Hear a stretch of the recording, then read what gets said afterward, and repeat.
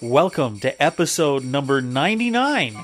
Yeah, that's right, of Take Him With You for December 19th, 2010. It's the Christmas special. Ho, ho, ho. I just now noticed we have different music at the beginning. That's right, I could sing along. I don't know the words to this song, but we could. You know it's lovely weather for a podcast together with you. Oh, no, sleigh ride. Giddy up, let's go. Let's get on with our show. We're going to have a bunch of really cool things to play. How am I doing? Pretty good. Yeah, we don't have snow, so I guess we can't do the sleigh, but we can do a Our show. feet are nice and cozy because I'm wearing some slippers, you see. I guess I should have had the lyrics in front of me. Yeah, that might help. But Yeah. that's okay. So what are we doing right now? We're listening to the theme song. Merry Christmas, everybody. We'll be having all sorts of really great things on the show today. We've got some short stories. How do I say that? Short stories. Short stories. We've got poems. We've got comments from listeners and more comments from Facebook and Twitter on what you love the most about Christmas. It's going to be encouraging. It's going to be thought-provoking. And you might shed a tear or two. And you might laugh a few laughs. It's going to be great. So, crank it up and enjoy the Take Him With You Christmas special for 2010.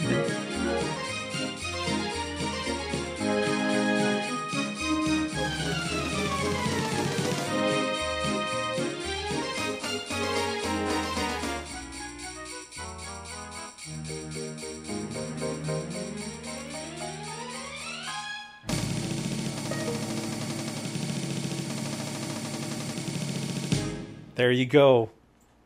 Well, are you ready I think I am. for Christmas? Almost. It is the Christmas special, so have you got all your wrapping done? It was Almost. amazing. I mean, she's been wrapping so much. There's a constant drum beat coming out of the dining room, and she's just in there going. She's trying all these different.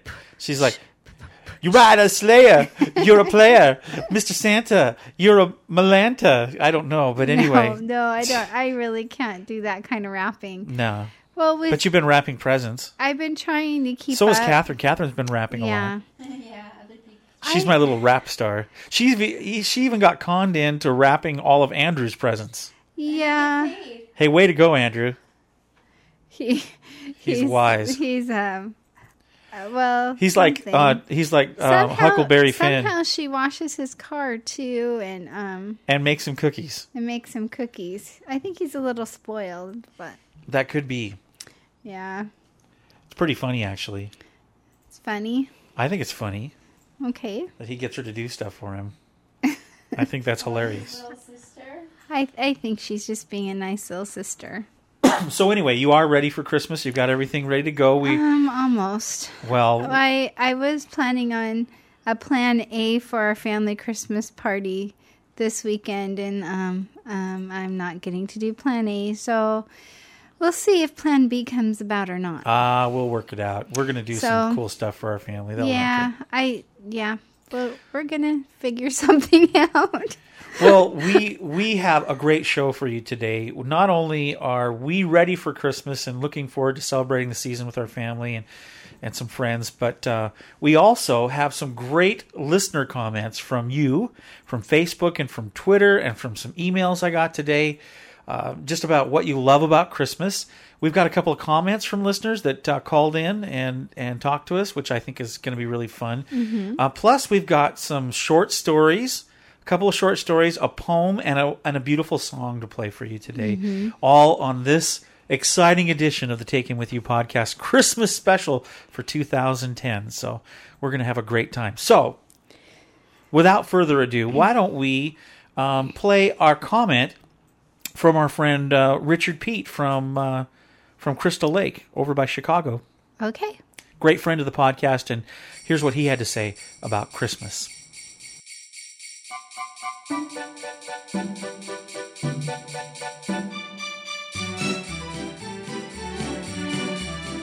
Well, with us is a longtime listener and friend, Richard Pete, from Crystal Lake by Chicago. Hola.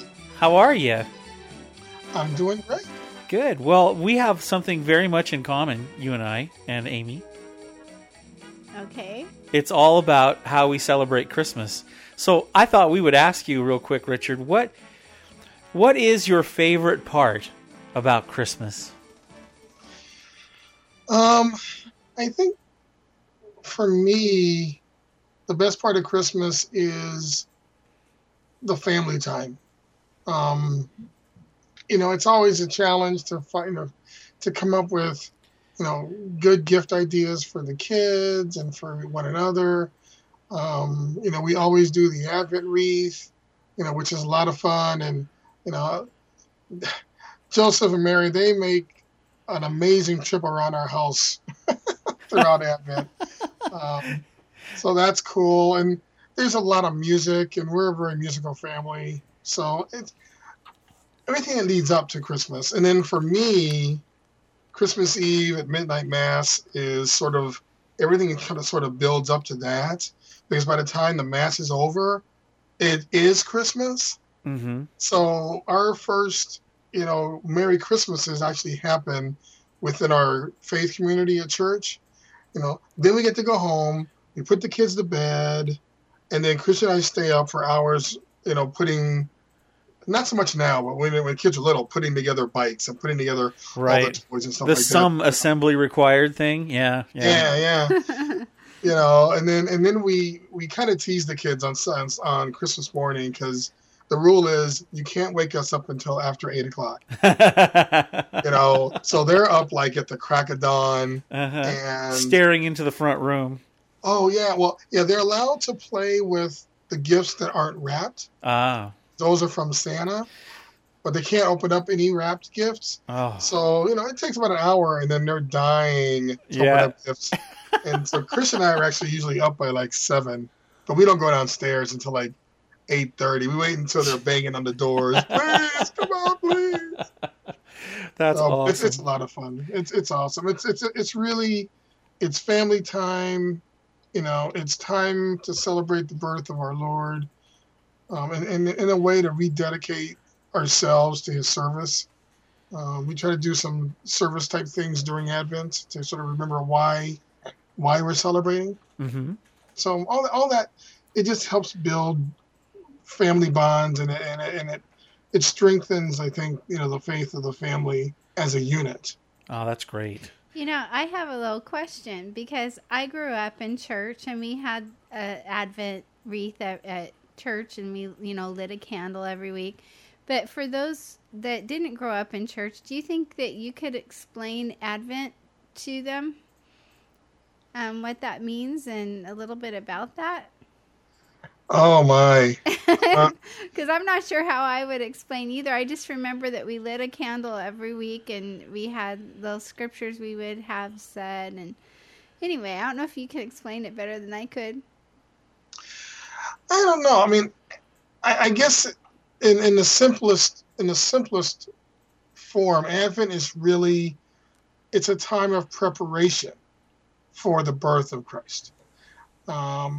Christmas is really the feast of the birth of our Savior. So it really, as you're moving close, as you're going through the Advent season, you're remembering the story, and you're preparing yourself and your mind and your spirit for His coming. And for us, part of the Advent process for us with the Advent calendar, which is really, for each day of the Advent season, like through December, there's a little pocket in the Advent calendar, and normally there's like a candy or something in there. Right. And then you take some time and you read scripture and then sort of talk about, what's happening. And in the Bible, during this time, Mary and Joseph have to make this pilgrimage back to Bethlehem because there's a census, and the Romans are, kind of like we do a census here in the States. They did the census way back then. Now everybody has to go back to where they were born in order to do the census. And so they're making this trip. And so that sort of, as we're moving Joseph and Mary from place to place around the house, it's their journey all the way back to Bethlehem, where they end up in a stable because there's no other place for them to stay. So we sort of chronicle that journey, and to a certain extent, we think about journey, in our own lives. So we kind of take that journey as a metaphor in some ways with our kids. They've been journeying through school for a semester, and we've been journeying through work. And, as a family, especially with my wife's illness, there's been a huge journey along with that. Mm-hmm. So I think in a way, we even start that process out at Thanksgiving. Sure. Then we start from there. So what you're saying then is it's not just one day that you celebrate Christmas. Really, you celebrate year round, but you really emphasize those 25 days of starting in December, right after Thanksgiving, when we've been thankful, and then you just really start concentrating more on the spiritual significance of the holiday. Exactly. Because I think it's important to ground your kids in something other than Christmas presents. Yeah. We all enjoy getting presents and we enjoy giving presents, but at the same time, like one of the things that we do every year is our church partners with a shelter for families, mm-hmm. Who don't have a place to live. Right. Often there are families where there's no father and it's just the mother and the children and are struggling. And we partner with them, and families in our church adopt one of the families at the shelter, and we buy gifts for all the children and the parents in that family, as well as then provide like a gift card to a local grocery store. Wow. So that the mother would be able to buy a Christmas feast, if you will, right. for the family on Christmas Day. That's really cool. And it's a real family tradition. We pick a family that's got the same number of kids that we have, and so the kids are just as much involved in picking out, what clothes and what other things that we would get for these children, so that they can experience, a little bit of what, our family experiences over Christmas time. Right. That's fantastic. That's really what it's all about, isn't it? Yep. That's very, very cool. Well, Richard, Merry Christmas to you and your family. Thank you for being a friend, not only to Amy and I, but to the Take Him With You audience. You have participated in some interviews, and you always have some great comments and everything.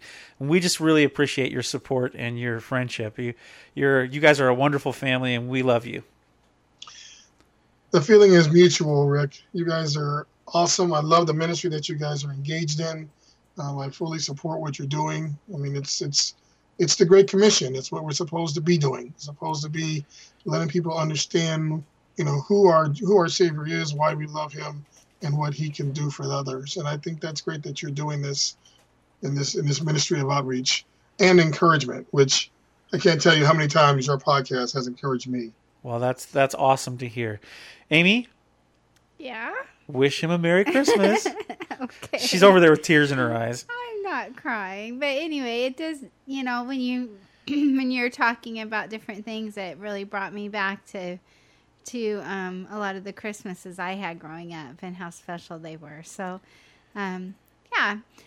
Anyway, Merry Christmas, and Merry Christmas to your family, too. I wish you all the best. I pray for Christy, for her health, and for your kids as they're growing and going to school and everything they're doing, that you just will have a good year the rest of the year. Yep.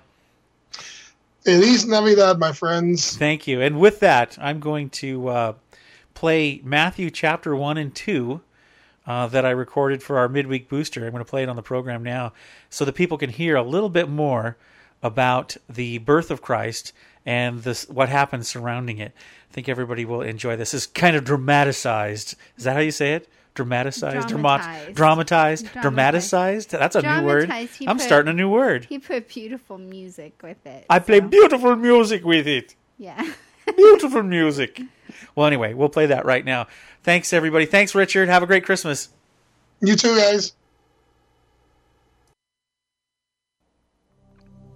The birth of Jesus took place like this. His mother, Mary, was engaged to be married to Joseph. Before they came to the marriage bed, Joseph discovered she was pregnant. It was by the Holy Spirit, but he didn't know that. Joseph, chagrined but noble, determined to take care of things quietly so Mary would not be disgraced. While he was trying to figure out a way out, he had a dream.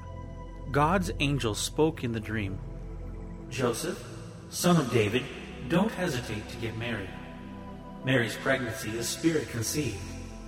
God's Holy Spirit has made her pregnant. She will bring a son to birth, and when she does, you, Joseph, will name him Jesus, God saves, because he will save his people from their sins." This would bring the prophet's embryonic sermon to full term. "Watch for this. A virgin will get pregnant and bear a son. They will name him Emmanuel, Hebrew for God is with us." Then Joseph woke up. He did exactly what God's angel commanded in the dream. He married Mary, but he did not consummate the marriage until she had the baby. He named the baby Jesus. Chapter 2. After Jesus was born in Bethlehem village, Judah territory, this was during Herod's kingship, a band of scholars arrived in Jerusalem from the east. They asked around, "Where can we find and pay homage to the newborn king of the Jews? We observed a star in the eastern sky that signaled his birth. We're on a pilgrimage to worship him." When word of their inquiry got to Herod, he was terrified. And not Herod alone, but most of Jerusalem as well. Herod lost no time. He gathered all the high priests and religious scholars in the city together and asked, "Where is the Messiah supposed to be born?" They told him, "Bethlehem, Judah territory. The prophet Micah wrote it plainly."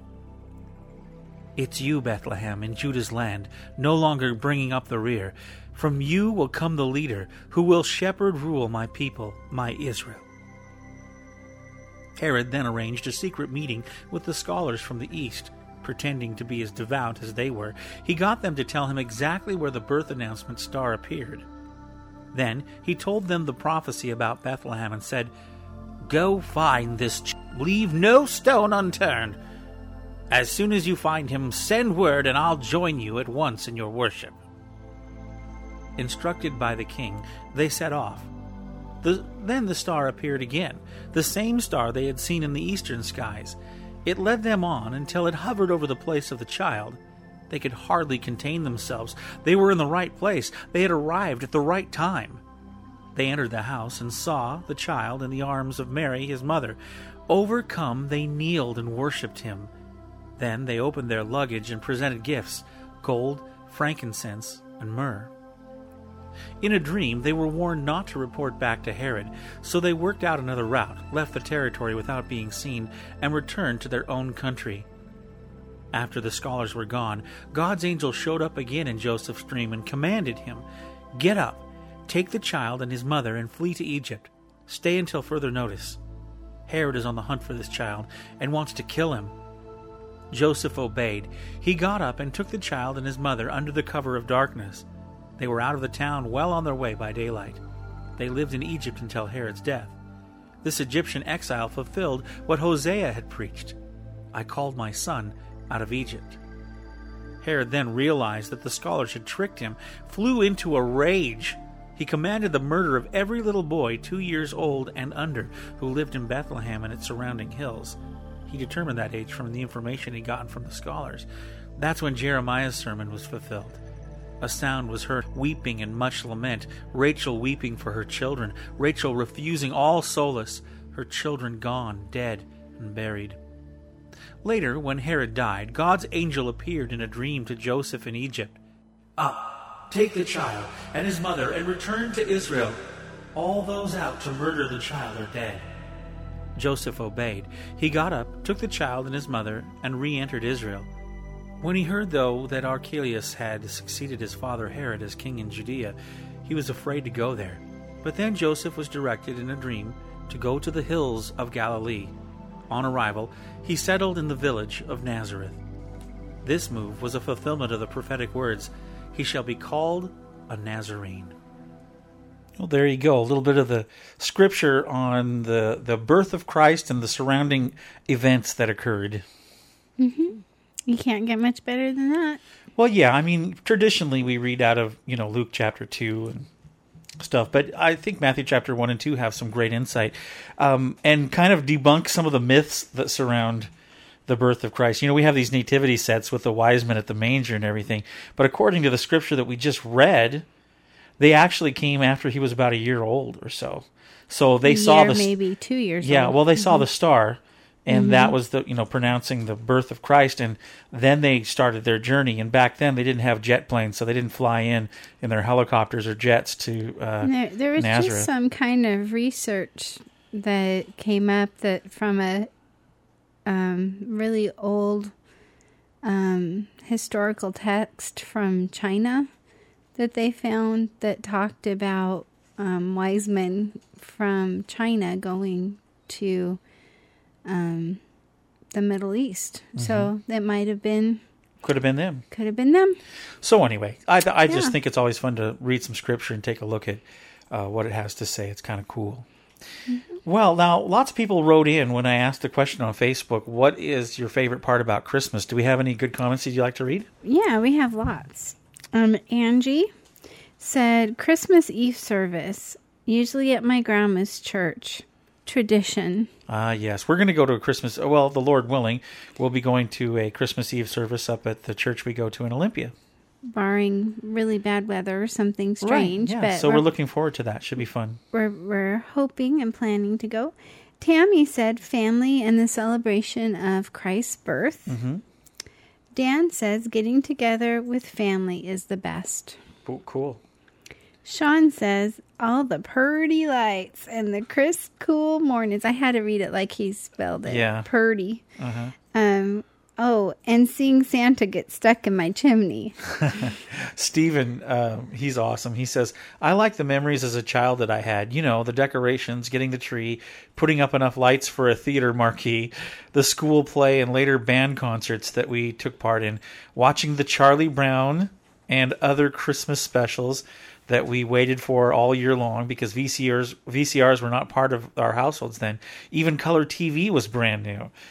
Making the big shopping trip to Aberdeen, going around the circles, trying to find parking spots, the bright lights and decorations, the magic that Brennan's held upstairs with Santa and all those toys, the prizes that our stockings and gifts under the tree held, making a fruit cake with Grandma Davies, Grandma Munson's Stolen, and Bill's XL Bakery's Yule Kaka. Remember Yule Kaka?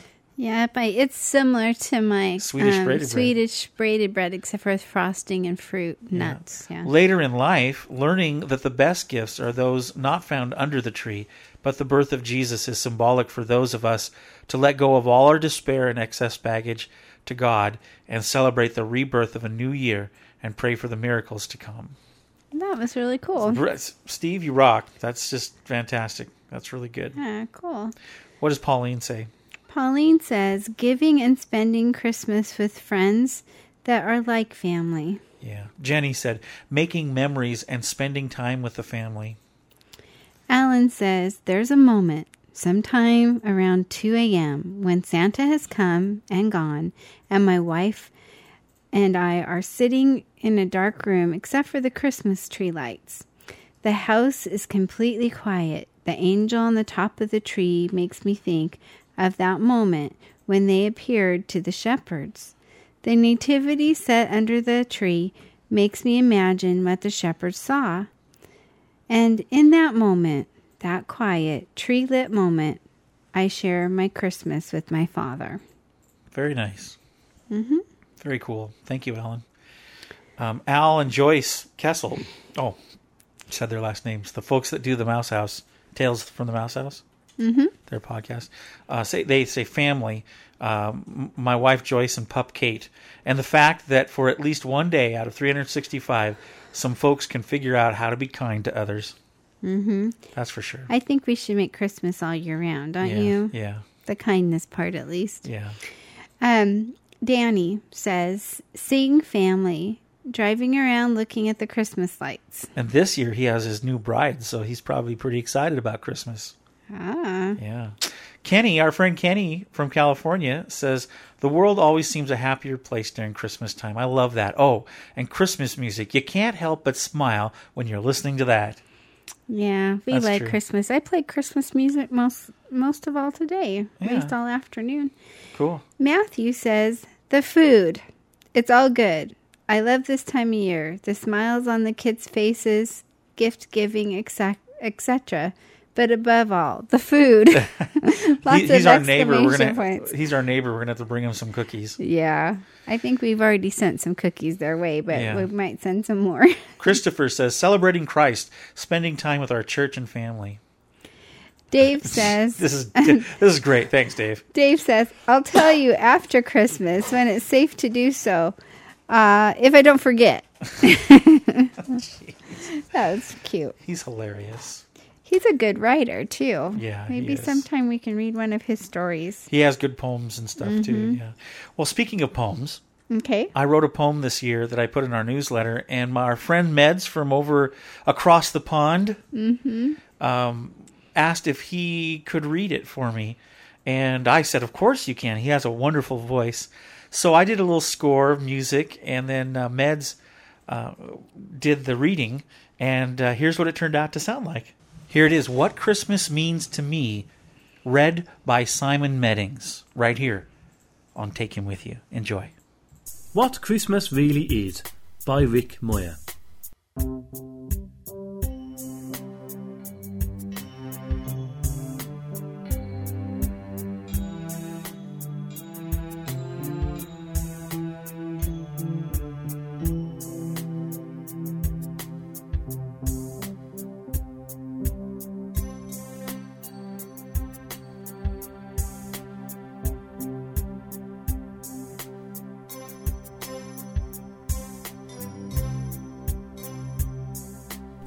While walking through the crowded aisle that Walmart made so small, I pondered how before Thanksgiving there were Christmas lights and all. For when I was just a little kid, the stores would never dare to put the trimmings out like that, not greed they seemed to care. When people called it Christmas, instead of being politically correct, we sang hymns in school plays with no problem and respect. It wasn't called Black Friday. Stores opened after 8. The deals, they were okay, but they really weren't that great. Instead of electronics on wish lists that every kid demanded, we were thrilled with a few army men and a Balsa glider that landed. Family was the focus of our holiday and spending time together. The effort went into seeing each other regardless of the weather. In later years I kind of woke up and realised what it was for. That Christmas wasn't simply family, that the significance was more. The manger scene that graced our home was there most every year, but for some reason I hadn't noticed, through all the Christmas cheer. How a baby was born in a stable, and a world was saved through him, that he would bring peace on earth, and save us from our sin. What courage and determination that he mustered through his years to love us in spite of ourselves and deliver us from fears. Yes, Christmas is much more than gifts. It's what's behind it all. It's a baby born that then grew up and redeemed us from the fall. Through asking him into our heart, we open the gift of grace. He understands our hopes and dreams, helping us through tough times we face. You see, it's not about the gifts we give or the things we get from friends. It's all about the life we live and the people we've loved in the end. We can enjoy the traditions and stuff that we see each and every season, but let us not forget the purpose, that Jesus is the reason. For if we truly wish to celebrate like we were created to do at first, it's not the money or the gifts that we should hunger for or thirst. It's to be right with a God that loves us, who opens up our eyes, that was born as a baby and lived a life, who has heard every one of our cries. He gives a gift of himself, you see. If we only open up the present, perhaps Christmas would be different, life-giving and more than pleasant. So see your family and visit a friend. Forget the Christmas biz. Receive the God that gives us life. That's what Christmas really is.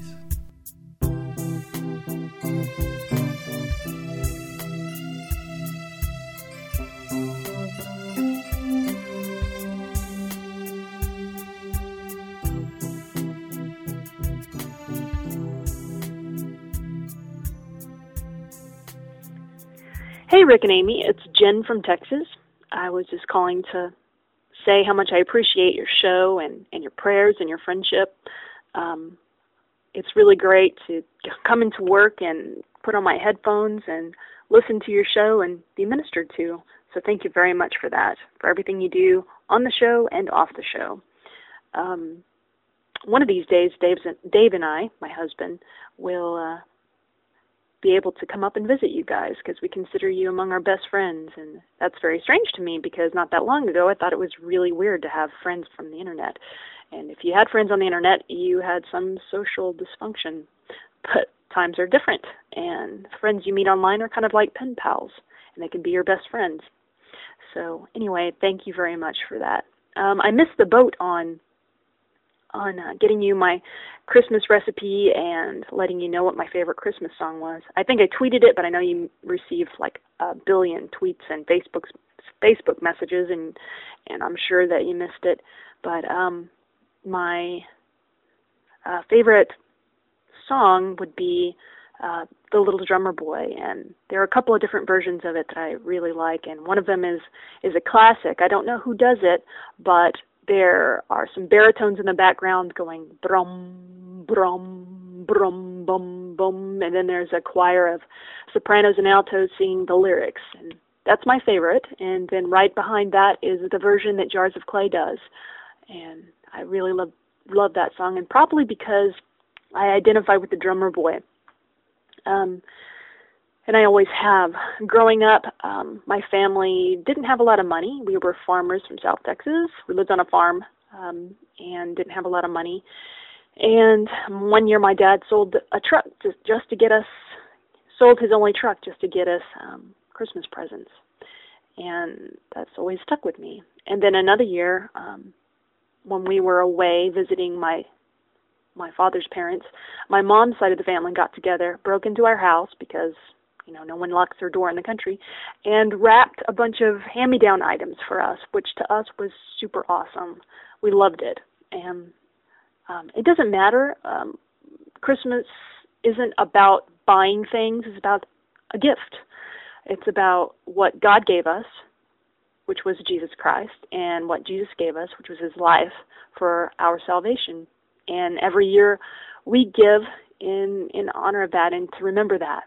And it feels good to give. And it doesn't matter what you give. It could be your time, your love, your best cookie recipe, a song played on a drum. It doesn't matter. And this year I think my family has mutually decided that we're going to make things for one another and just share time together instead of buying things because times are tough and money's tight. And it doesn't matter. It's going to be the best Christmas ever because this year we have Aaron, and he's joined our family as of July 25th, 2010. And it's so awesome to see Christmas through his eyes. He loves the Christmas tree. And Amy, I have some Christmas recipes to send your way, but they are by no means low calorie, so you'll have to save them just for a special occasion. I think that I've told you this before, but my family is a little bit Swedish, and David's family is about the same percentage Norwegian. So we're going to have a really tall child. When he grows up, he's going to be really big. Red hair, blue eyes, white skin. Anyway, super white skin. I wanted to say that I have two recipes to offer you. One of them is from my Nana, who has the Swedish blood in our family, the majority of it. And it's St. Nicholas cookies, which to me taste kind of like Mexican wedding cookies. They look the same, but there's a lot of almond extract in it, like you've mentioned in your recipe for something similar.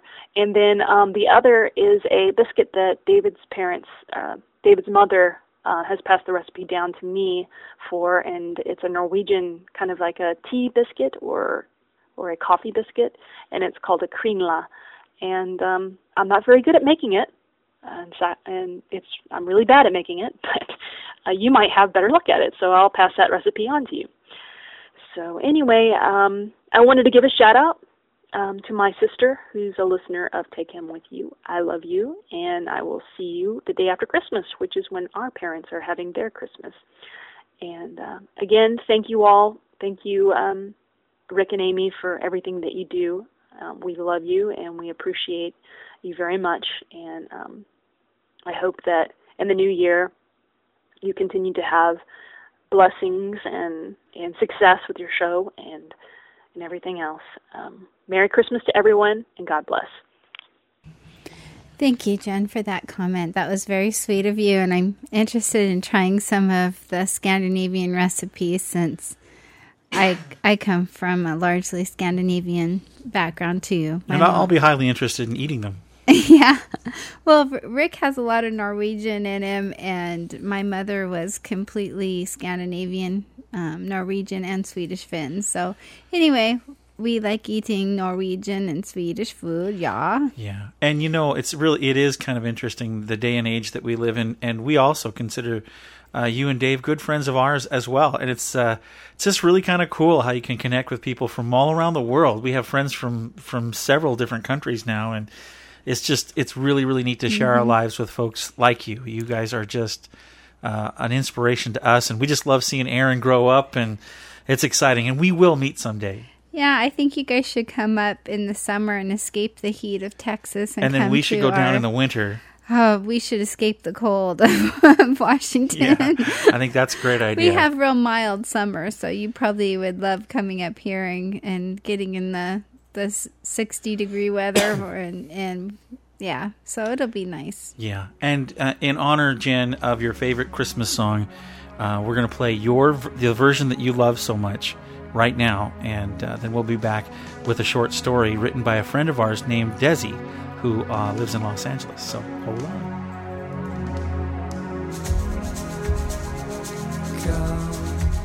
They told me ba-rum-ba-bum-bum, a newborn king to see, ba-rum-ba-bum-bum. Our finest gifts we bring, ba-rum-ba-bum-bum, to lay before the king, ba-rum-ba-bum-bum, rum-ba-bum-bum, rum-ba-bum-bum. So to honor him, ba-rum-ba-bum-bum, when we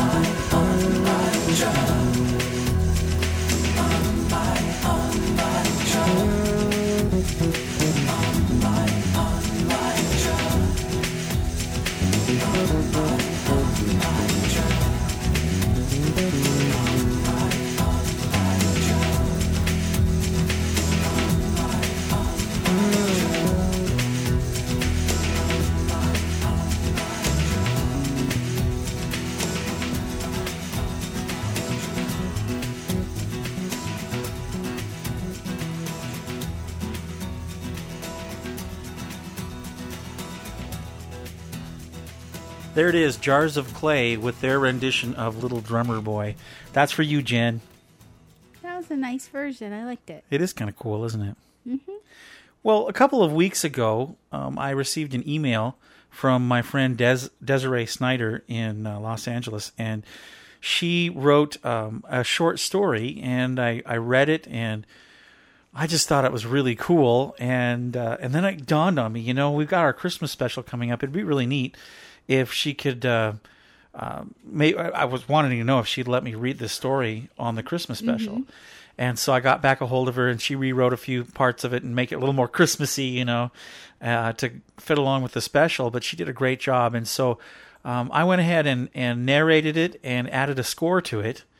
And it's kind of a cool sci-fi story, but a great analogy and a great Christmas message. Mm-hmm. So I thought we would play it for everybody. This is called Countdown by Desiree Snyder, right here on Take Him With You. Countdown, a short story by M. Desiree Snyder.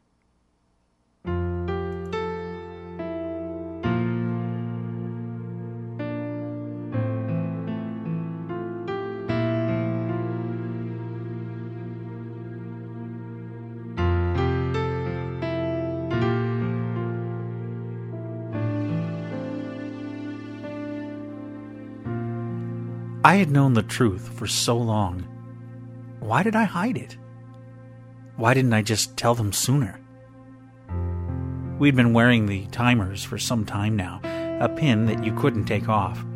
You wore it with everything, and everyone had one, the elderly, the children, soldiers, everyone. They were actually pretty in a strange sort of way, a horseshoe shape about 2 inches across of some silvery metal no one had ever been able to identify. It surrounded a digital readout of pale blue numbers counting backwards. Beneath that was a container with the tiny pink lozenges I had failed to consume last year. The timer counted down. It scared me because I knew it signified the end. And when it came down to it, I almost blew it. I almost forgot myself. Christmas morning, I was under the tree with my daughter and my mother, surrounded by the debris of what had been beautifully wrapped gifts. Maya was playing with a toy camel her father had sent well before the holiday so he could be sure it would reach her in time. He was always so good about preparing. Mom was fingering the scarf I had knitted for her. And me? I was looking at my oldest gift, the pin. I could see that the timers were counting down. I had handled mine wrong, or maybe had misunderstood the directions. What a surprise. Now I couldn't tell when exactly my time would run out. It frightened me. So many things to do. All I knew was it would be soon. And the people closest to me still didn't know. They had to decide. I couldn't just let time run out without telling them. Not their time, and not mine either. For me, the decision seemed easy, a no-brainer. Take the pills and live. Don't take them and accept destruction. But something always seemed to get in the way. I planned to take them, and then I'd get lost in my daily routines. And then there was always the fear. What if it were a trick to shame the gullible? And worse, what if the pills didn't do anything at all? I knew people who had claimed to have taken them, and they didn't seem any different. It could be just a distraction, something to calm the rising panic. And panic was everywhere. Again, time was counting down. Signs were obvious. The sky had dimmed, sickness was rampant, earthquakes, wars. Wars that took husbands from wives, fathers from their beloved daughters, and forced cowards to speak. They had to be told. The tears welled up in my eyes. I leaned back against the couch with my mother and pulled Maya onto my lap. She was almost too old for this kind of snuggling, but she could read the seriousness in my eyes. You know these pins we wear? I tapped hers. They mean something. They are our lives. Maya touched mine. They count backwards. She pulled at it. I took her hand and kissed it. Yes, that's right. We're told the end is coming. What end? I looked over at my mother. Her brow was wrinkled in concern, but she said nothing. the end of everything. The end of dogs? Yes. The end of school? Yes, the end of school. The end of doorbells and singing and toys? I nodded, knowing that further words would encourage her childish list to grow longer. She was silent a moment. Does Daddy know? I thought about him, so far away now, serving in a war that seemed almost irrelevant. His pin was empty, of that I was sure. Oh, Daddy knows. He told me. I looked down at my pin. The timer seemed to be accelerating. That had happened ever since I fooled with it earlier. It figured that I couldn't get it right. It didn't matter. What mattered is that they be saved. Mom, Maya, these pins have been provided to us so that we could be saved. We don't have to die. Inside there are 2 pills. If we take them before our time runs out, we won't die. Maya stuck her thumb in her mouth, an outgrown habit she only turned to when anxious. She spoke around her thumb. What'll happen to us? Mom met my look and raised her eyebrows.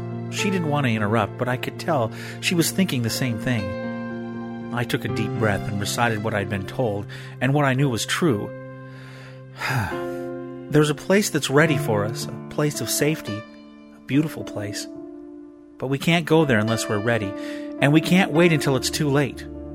Mom was looking at me from the side of her eyes, the way she always did when weighing a decision. She was fiddling with her pin, nervously.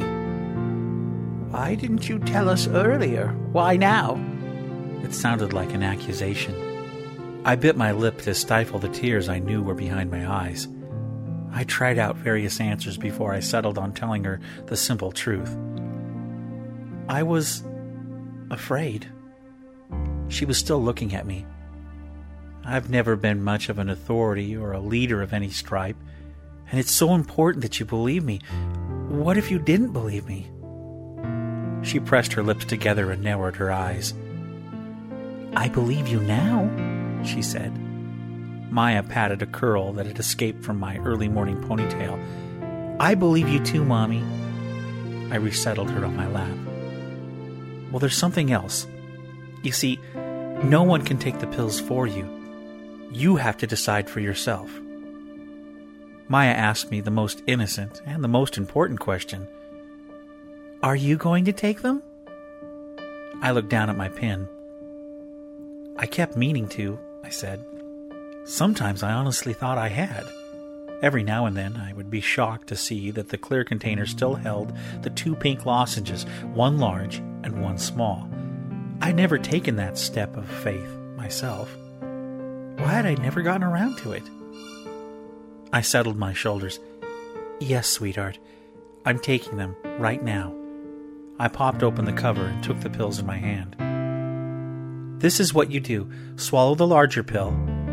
I held that one up for them to see. And wait for a flash. Maya cocked her head. A flash? Like from a camera? I don't know. I'm told it's different for everyone, but you'll know it when you see it. Then, I held out the small pill. Take this one. That's it? Said my mom. Seems too easy. She, too, had the pills in hand. Maya was looking back and forth between us. That's it, I said, and placed the large pill on my tongue. Wait for me, Maya ordered. She and Mom dosed themselves. Flash. I smiled and took the second pill. This is what faith is about. Why can't faith be more obvious? Why can't we look inside a little pill box and know who believes and who doesn't? Why don't we all have a timer counting down right there on our chests, reminding us that the time is indeed running out? But we all have to make our own decisions, our own step of faith. What about you? Is your pill box empty? Is mine?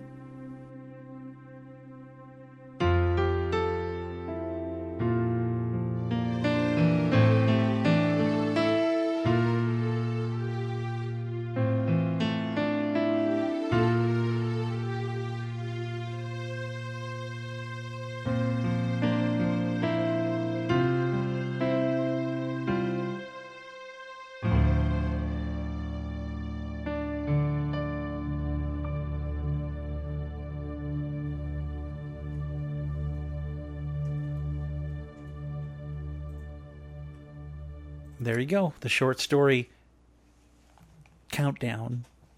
Kind of cool, huh? Yeah, I kind of felt it was like Christmas meets Matrix. Yeah, I guess. Well, that's just because of the pills, but I thought it was more like Christmas meets Faith meets Logan's Run kind of thing. I don't know. Yeah, I thought it was something that can make you think. Yeah. Yeah. Thank you so much for sending that in, Desiree. You're was such really a talented nice. writer. I used to write with her on the RPG game, the Star Trek game on the Treks and Sci-Fi forums. Well, when I listened to that the first time, I remember saying to you, I could just see the lady sitting there with her family on the couch and thinking of her husband off at war, and you could just picture it all. So she did a really good job describing everything. Great story, and I hope everybody got something out of that. Yeah.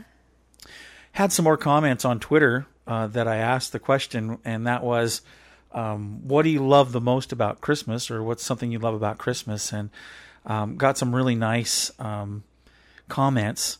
Cameron said, having the family together and seeing the light glowing on their faces. I love that about Christmas. And let's see, our friend Sue from New York said, I get to hang out with my brother, and that doesn't happen too often. So she also likes dressing up her cat as Santa. Okay. Now, she might enjoy that, but I have this feeling that her cat doesn't like it very much. We've had pets here that have worn dog clothes, and I remember the kids dressing up our dog like a Christmas tree a few times, putting beads and different baubles on her. Poor thing. Yeah. She lasted so long. Yeah. Yeah. So anyway, that was some of the comments there. Let me see. Do I have any other ones? I'm looking through. I had a lot of different Twitters that day. I think I got a couple of emails. Let me check my email real quick. And I think a couple of listeners sent an email in saying what they liked about Christmas. I was having trouble with my email today, so I tested it out by saying, hey, write me an email real quick on what you love about Christmas so I can see if my email works or not. And they did. Sneaky. Well, I'm so sneaky. While you look for that, I'd like to get some emails back to see if anybody tried any of our Christmas recipes. That would be awesome. That would be neat to find out if someone dared to try them. Okay, well, Amanda said, so it seems you asked people to check your email to get comments, which is sneaky, but works. LOL. She figured me out. Anyway, she said, it's so funny. My favorite thing about Christmas is how family and friends get together and enjoy each other. They can share stories, talk about family, sing songs, and enjoy to be around each other in a special, loving setting. Sadly, it is also the thing I don't like sometimes about Christmas because people get together and some may not like each other and can ruin a party, as well as too much alcohol. Seen it way too much in my family. Also, there's often offended people if you don't go to their party, but go to someone else's. Anyway, test complete. Aww. But yeah, well, she's right. Yeah, we're really blessed because it seems like both sides of our family, my mom's side and your mom and dad's side, they're pretty good about understanding that we can't make it to everything. We try to alternate. Yeah. Go to Thanksgiving. If we're doing Thanksgiving in one place, we do Christmas at the other, or vice versa. Yeah. Yeah, that's tricky though sometimes. Carrie Isabel 74 on Twitter said, "Hiya, hope you can read this email. Wishing you a great holiday and a happy and merry New Year." Okay. Yeah, so that was kind of cool. And then we got an email from our friend Tiffany, who said that she's having a tough time this year.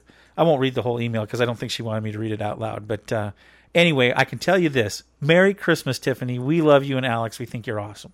Yeah. I need an Alex fix. We're going to have to get together again. Yeah. He's probably grown about 3 Leaps and inches bounds since already. I saw Yes, him. that's true. That's very, very, very cute true. little boy. Very cute. Okay, let me see. I think that's everything I have about what people thought about Christmas. What's your favorite part about Christmas, Amy? Well, I love the Christmas Eve service and just being with my family. I like cooking for everybody and just being together. Yeah. Yeah. Cool. Great. What's your favorite part? Wow, you remembered to ask me after I sat there and looked at you. My favorite part about Christmas. Gosh, there's a lot of different favorite parts about Christmas. I think probably now, the older that I am, and really when I was younger too, the best part was being with family. And then just, I don't know, being able to just enjoy kind of the magic of Christmas. I mean, it means a whole lot. Christmas means a lot different things to me now that I'm a believer in Christ than before. I mean, before it was mostly family, food, that kind of thing, and just getting presents, because Christmas can be really super selfish if you let it be. But after I became a believer, and I just realized, wow, Jesus really is real, and I believed in him and gave my life to him.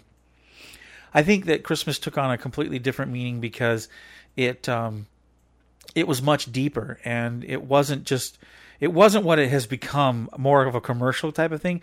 It became more thoughtful, and it became really eternal. I mean, as far as the message behind it and what it really implies is just, it implies the greatest gift of all was given for us, and cared about us, and he grew up, and he died on a cross, and he set us free if we only receive him into our heart. That's a pretty cool gift. I mean, that's the ultimate gift you can get, because it means no matter what happens to our bodies, that we will go on to live forever in heaven with Jesus. And that's the best Christmas gift. That's the best, Christmas gift you can get.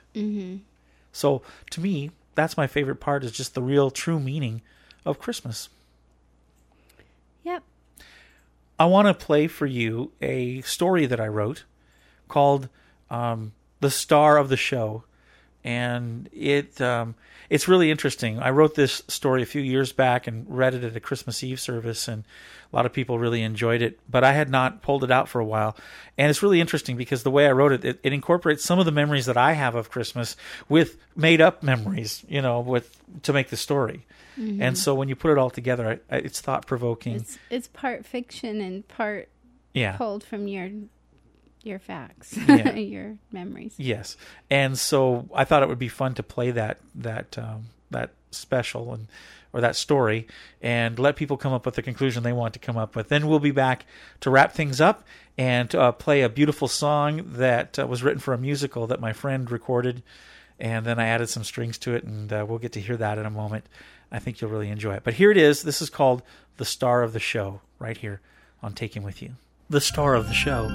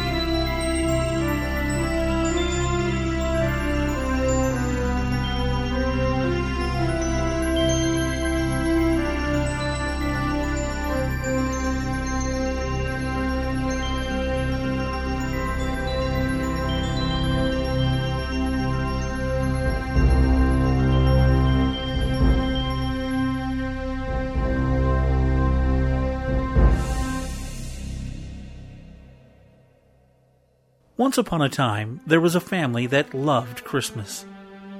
It was the one time of year they all took a break from the craziness of life to be crazy together. They were a family much like mine and yours. They celebrated traditions that had been passed down during the years. Some of them held great meaning, and others were done without realizing the significance of the ritual. This year was different. It was the first year without Grandma. You see, she had passed away this last summer. You never realize how much people mean to you until they aren't there anymore. They all felt a little awkward because for years the family had invited Grandma over to decorate the tree, have cookies, and listen to Christmas music. It was their tradition. It was emptier this year, and even though the family was growing up and everyone expected it to be different, things weren't the same. Oh, the smell of fresh-baked cookies filled the air, and the music was playing. The tree was brought in with the needles falling all over the floor, tripping over the dog. The boys put it in its stand. It took 10 minutes for the father and his sons to adjust it to make it straight. They just don't make a good Christmas tree stand, do they? After 5 minutes of it laying over to the left, Dad got angry and started to lose it. Over the strains of peace on earth, goodwill toward men were words that shouldn't be spoken here. This kind of scenario is played out all over the neighborhood every year. They finally locked it into place, and the middle son cranked down the little metal pegs on the tree's trunk. Then came the lights. How is it that when you put the lights away every year, they are organized and in place, and when you open the same box a year later, you find them completely tangled and impossible to straighten out? Then you plug them in, and they don't work. This year was no exception, and finally, after replacing several bulbs, the tree was lit up. Like a Christmas tree. The ornaments came out next. Some had been in the family for years and years, ever since the kids were young. There were shiny and bright ones. There were homemade ornaments made as projects in school. There were photo ornaments, and of course candy canes. The kids always liked candy canes. There were several boxes labeled Xmas strewn about the floor, and the family were unwrapping the ornaments from their tissue paper and reminiscing about things that were happening when that particular ornament was first purchased or made. One by one, the ornaments were hung, and the tree began to take on its life. It was magical. It lit up the room, and light danced as it reflected off the ornaments. The lights overhead were turned off, and the family stood in the glow of the tree. Time stood still as Burl Ives sang in the background. Then, the youngest grandchild, still basking in the mystery of the holiday, said, "Mom, something is missing." "Shh," the mom motioned with her finger to her lips. "Let us enjoy the moment." "Yes, but Mom, something's missing," she said with more intensity. Everyone sighed, and one of the brothers piped up. "Sure, something's missing. Grandma isn't here, and it isn't the same." As soon as the brothers said the word Grandma, the whole family seemed to sink into emotional doldrums. You could see the pain in Dad's eyes, and Mom teared up. "I know it's not the same, but we have to remember the great times we had with her. She was a special lady." "Dad," one of the kids said in the awkward silence, "what kind of things did Grandma do at Christmas when you were a kid?" Dad answered slowly, trying not to cry. "Well, she was a kind lady, kids. She was a very giving person. Many times, her and Dad would make sure that all of us kids had some great presents. I remember the thought and care that went into our gifts.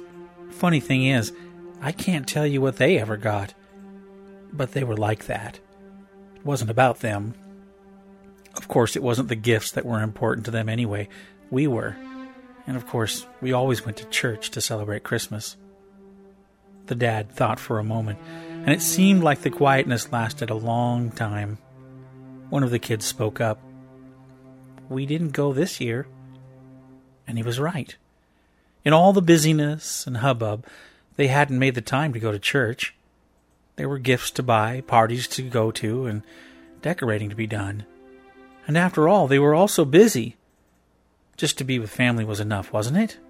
I mean, at least they were all together. The excuses seemed endless until Dad opened his mouth again. "Geez, guys, I just forgot about that." Looking at his watch, he said, "And now it's too late. The service at church is almost over." "That is what it is," declared the little girl. "We're missing the star." The mom chuckled. "Yeah, I guess we are, Elizabeth. Jesus is the star of Christmas." "No," the little girl exclaimed. "On the tree," she pointed toward the ceiling. "We're missing the star at the top." The family stood there in stunned silence. Here the little girl figured out that the star that had always dawned the top of their tree growing up wasn't anywhere to be found, but her words carried a much deeper significance.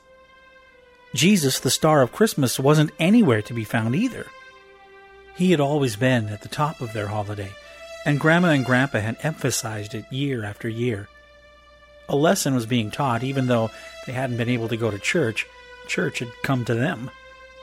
The dad, with tears in his eyes, looked at his wife. They both were quiet for a moment, and at the risk of being corny, Dad shut off the music and began to sing softly. "Oh, come, let us adore him." One by one, the family joined in until the room filled with sincere adoration to the Savior. One of the boxes marked Xmas was hidden under a pile of tissue. The cat had been batting around all of the paper and darting in and out from under the Christmas tree. The tissue fell off of the box to reveal the faint scrolling of the word "star" on the side. The little girl ran over to the box and pulled it open. There it was, the oldest ornament the family owned. It had been passed down generation after generation. The star. The family, still singing, "Oh, come, let us adore him," smiled as Dad lifted the little girl up with the star in her hands. He picked her up, and she placed the star at the top of the tree. It was worn and tattered, but as it rested in its place, the world became brighter. It was at the highest place in the room. The star was looking over the room of family and the gifts. It was where it should be. It didn't fit anywhere else. It could only be at the top, where it always belonged. All of the other ornaments were pretty, some even flashy, but everyone's eyes were fixed on the star. Even though it wasn't the most flamboyant or fancy ornament, it was obviously the star of the show. The dad bowed his head and softly prayed. His warm voice filled the air with assurance. "Jesus, forgive our family. Forgive us for being so into the gifts and decorating, even each other, that we forgot about you. We know you're the reason we even celebrate, and we almost missed you. Thanks for helping us remember Grandma and Grandpa and how they always pointed us to you. Please help us to always make you the star of our show. Amen." The family stood for a while, speechless. God had come to them this year in the form of a little girl and a Christmas decoration. They would never forget this Christmas. They all made a commitment that Jesus would be the star of their show from this point on. Who is the star of your Christmas? I pray that it would be Jesus, the baby who was born, the man that grew up and died on the cross to forgive you and I of our sin and to set us right with our Heavenly Father. May you have a blessed and Christ-centered Christmas.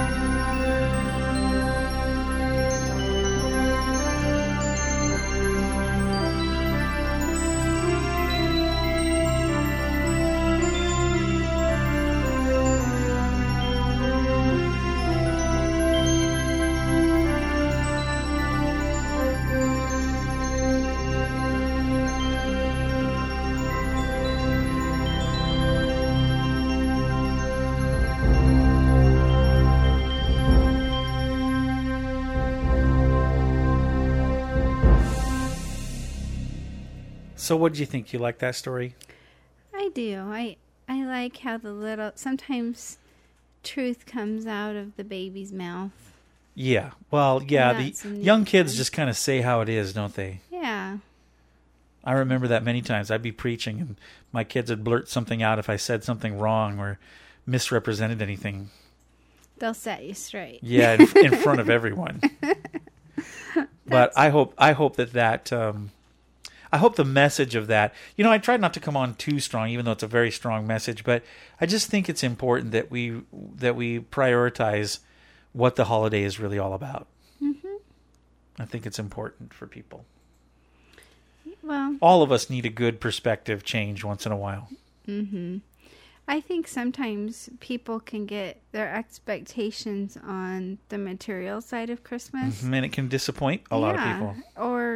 Or maybe you only get 1 or 2 Christmas cards instead of 100, and you know. Well, I mean, remember. there's just sometimes you get sad about different expectations you can have. Well, sure. Growing up, I mean, you know, when we were little, we were spoiled. We got lots of presents. You grew up in a family that didn't.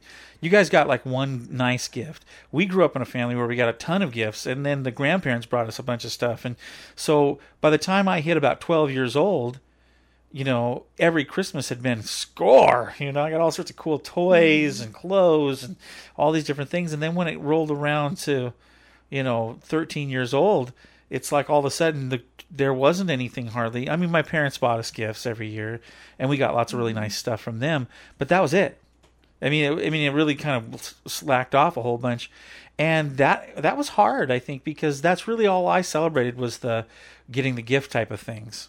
And it wasn't as much a spiritual significance to me, but it was disappointing, I think. Well, because I was geared for that. With my family, my fondest memories are gathering at my grandpa's house on Christmas Eve, and we'd share a meal, a real simple meal, like we've talked about before, usually soup or sandwiches and some goodies. And then we would, someone would play hymns, like Christmas carol hymns on the piano, and everybody we would sing along, and then someone would read from the Bible, probably Luke chapter 2 or something, about Jesus being born.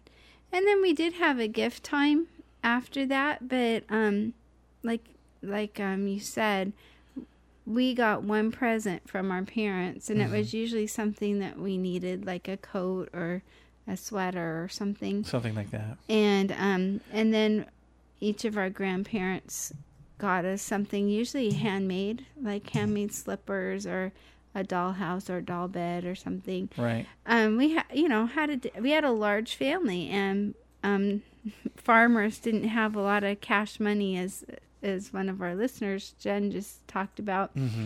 A lot of times we had a wealth of land, but not a lot of wealth in the bank. And so you got creative with gifts, but it wasn't as much about the gifts as it was being together and celebrating Jesus' birthday. Yeah. And you know, for us, like I said, it was different than that. But anyway, I just think it's really interesting how Christmas can mean whatever it means to you. It's up to us to determine if we're going to celebrate Christmas in a thoughtful and real way or a materialistic way. It's really up to us and what we expect out of it. And there's nothing wrong with giving gifts. No. I mean, like Jen said, that's one way that we show people we love them. And Jesus, you know, God gave his gift of his son, and Jesus gave his life. And, you know, we in turn like to give gifts. But, you know, just if we have our focus on Christ, then our expectations won't ever be disappointed. Absolutely. Well, the last thing we wanted to do was play a very special song that years ago I wrote a play called The Innkeeper. And it was a musical, and it was from the perspective of the folks that own the inn that Mary and Joseph were turned away from, that they didn't have any room in their inn. And it was about the family that ran the inn, the mom and the dad and the daughter and the son. And they were a good Jewish family, you know, and everything. And there was this one point where Mary and Joseph had been traveling for many, many miles in the desert. They were tired. They were hungry. They came into the town, and they went to the inn to get a room. She was 9 months pregnant, for goodness sakes. Sure, very miserable.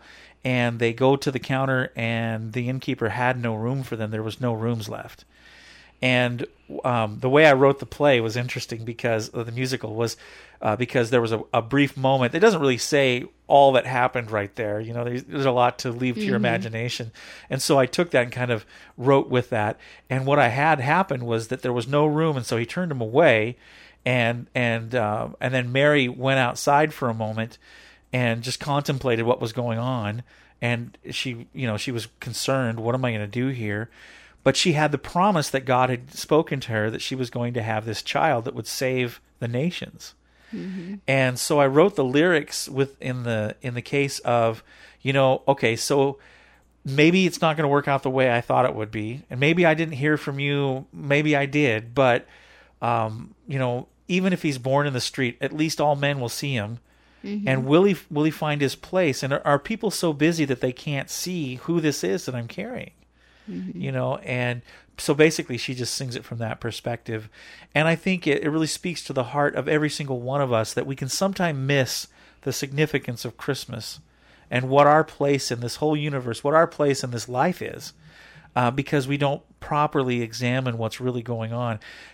God is right there for every single person, regardless of what you've done with your life, what your orientation is, what your race is, what you believe this way. God is for every single person if they'd stop for a moment and look for him. Mm-hmm. The problem is most of us don't stop, and we're so busy with our lives, we're so busy with all that's going on, that we don't stop and make the time to really seek out who God really is in our lives.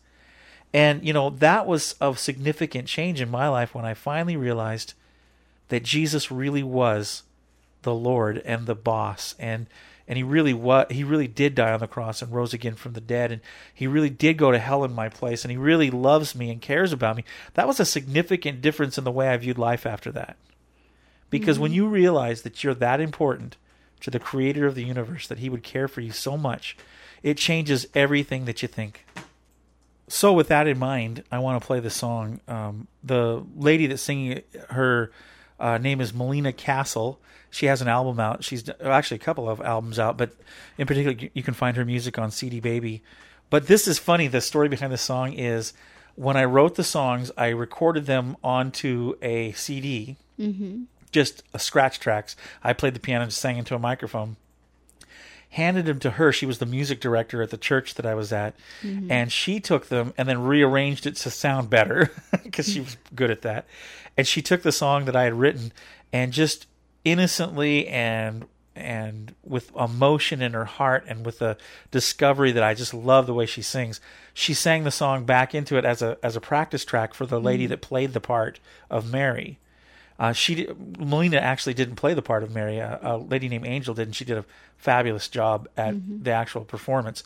But this in particular was so well sung. The first time I heard it, when she gave me the CD to listen to it, I listened to it in my truck, and I actually pulled over because it made me cry, because she had such a rich, believable tone in her voice on this song. And so it's actually a scratch track, and then I added strings to it a couple nights ago. I'm not sure if this is the appropriate time to plug her albums, but please do take time to go listen to a little bit. If you love jazzy music, she has a real smooth, big jazzy band, jazz, kind of cool. Just beautiful voice. Beautiful Melina songs. Castle with a K, Kastle. And some of her songs, original and very, very sweet. Yeah. So nice here she is. She sings this song. I added some strings a couple of nights ago because it just called out for those.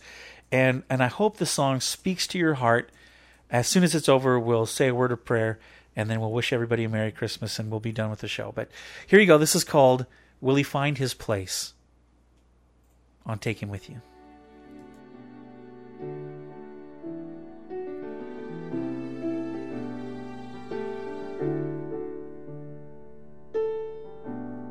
What a burden placed on us to have God's only Son, to travel all this way and let your will be done.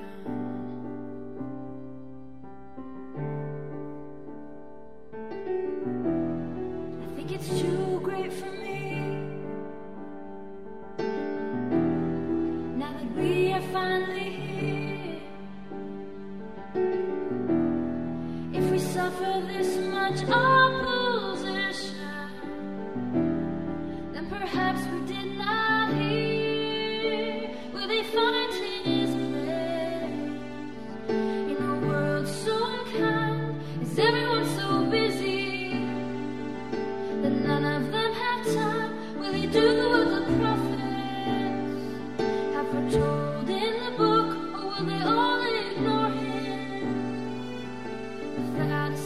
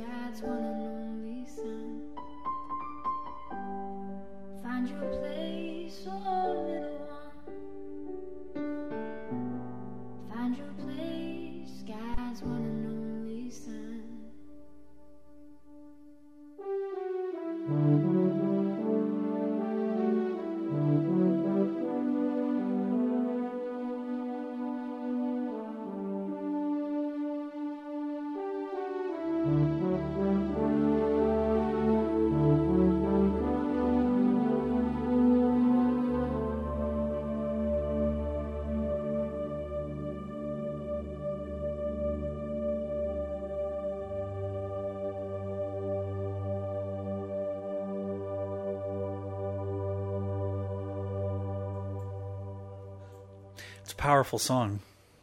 Yeah, every time I listen to it, I just think it's just so pretty. Melina has a great voice, and it's a great message. Very cool. Well, we want to wish everybody a very, very Merry Christmas. We hope that we've encouraged you during this Christmas special to really look at things in a way that opens your heart to what Christmas is really all about, and that is the gift that God gave us by having Jesus be born as that little baby in the manger, and that he grew up and he loved us and he cared about us, and he gave his life for us so that we might have eternal life, and that's what it's all about. Yep. So Merry Christmas, everybody.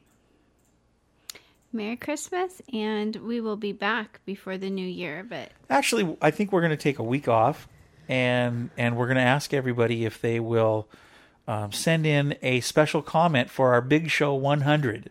Big Show 100. Yeah, we're going to have 100 shows, and I thought it'd be fun to do that the first of the year. Maybe take a week off so we can just be with family and kind of hang out and go up to visit my parents and kind of enjoy that week. Mm-hmm. And we might throw out something, but it won't be a whole show or anything like that. Might something in the feed for Saturday the 26th of December. But I think it'd be fun to do our Big Show 100 on the 2nd of January. What do you think of 2011? Well, that might be kind of neat. Yeah, so we're asking everybody if you want to send in some comments about if you like Take Him With You, what your hopes are for the new year. That'd be kind of fun to hear. It might be neat to hear what they've liked so far, too. Yeah. What their favorite shows have been. Or what have you taken with you from Take Him With You? Mm-hmm. And what some things that you would like us to cover or talk about. That would be very, very cool. And you can get a hold of us by writing to rick@takehimwithyou.com. Or amy@takehimwithyou.com. That's right. Or visit our website at takehimwithyou.com. Or Facebook us, message us. Facebook.com/rick.moyer or /amy.moyer. Mm-hmm. And we always like to have friends. Yeah. So it'd be nice to hear from you guys and just kind of find out what you've liked and what you would like. And we wanted to also say thank you to all of you over this past year that have supported and helped us do the podcast. You know, it really is true that many of you have, at one time or another over the last year, sent a donation in to help us out, and that has been just wonderful because this is part of what we do to make a living. And we don't charge for the podcast or anything like that, but we do have some very, very nice friends that from time to time will send us something in, and we just want to say thank you to all of our regular listeners and people that pray for us and also that donate to the podcast. Without you, we wouldn't ever be able to do what we do, and we want to say thank you to you. Mm-hmm. So Merry Christmas and a Happy New Year. God bless you. Have an incredible New Year. We'll see you at the beginning of the New Year with Big Show 100. Wow, I can't believe we've done that many. I know. So Merry Christmas and God bless you, and Take Him With You is a podcast that is produced by Moyer Multimedia, LLC. Copyright 2010. All rights reserved. Have a great day, and God bless you. Merry Christmas! Each and every one. God bless us, everyone. That's Tiny Tim. Thank you. You're welcome.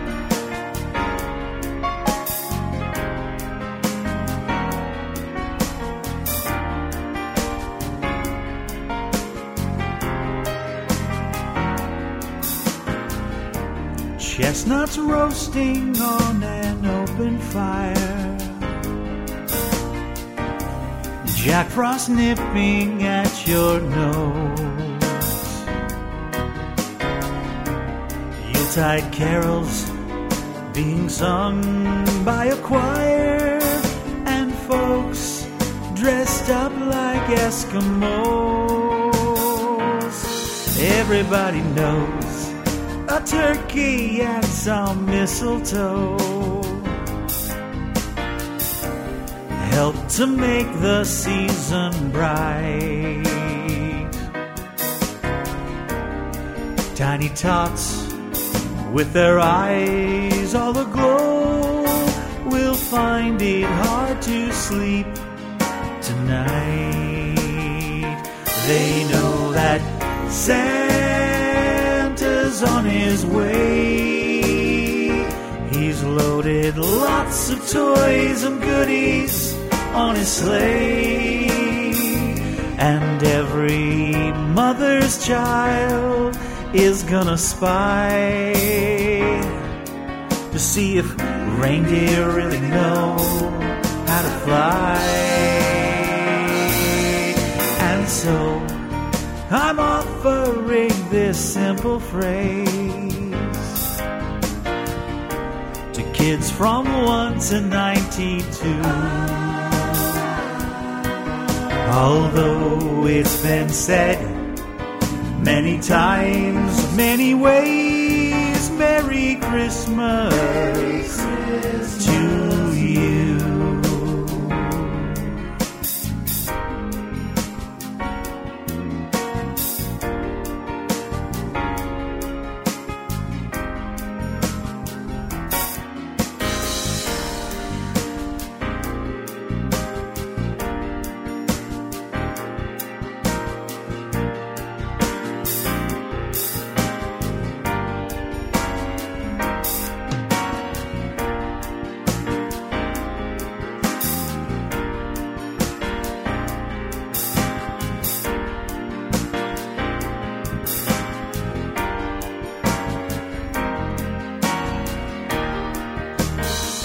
They know that Santa's on his way. He's loaded lots of toys and goodies on his sleigh. And every mother's child is gonna spy to see if reindeer really know how to fly. And so I'm offering this simple phrase to kids from 1 to 92. Although it's been said many times, many ways, Merry Christmas, Merry Christmas, Merry Christmas.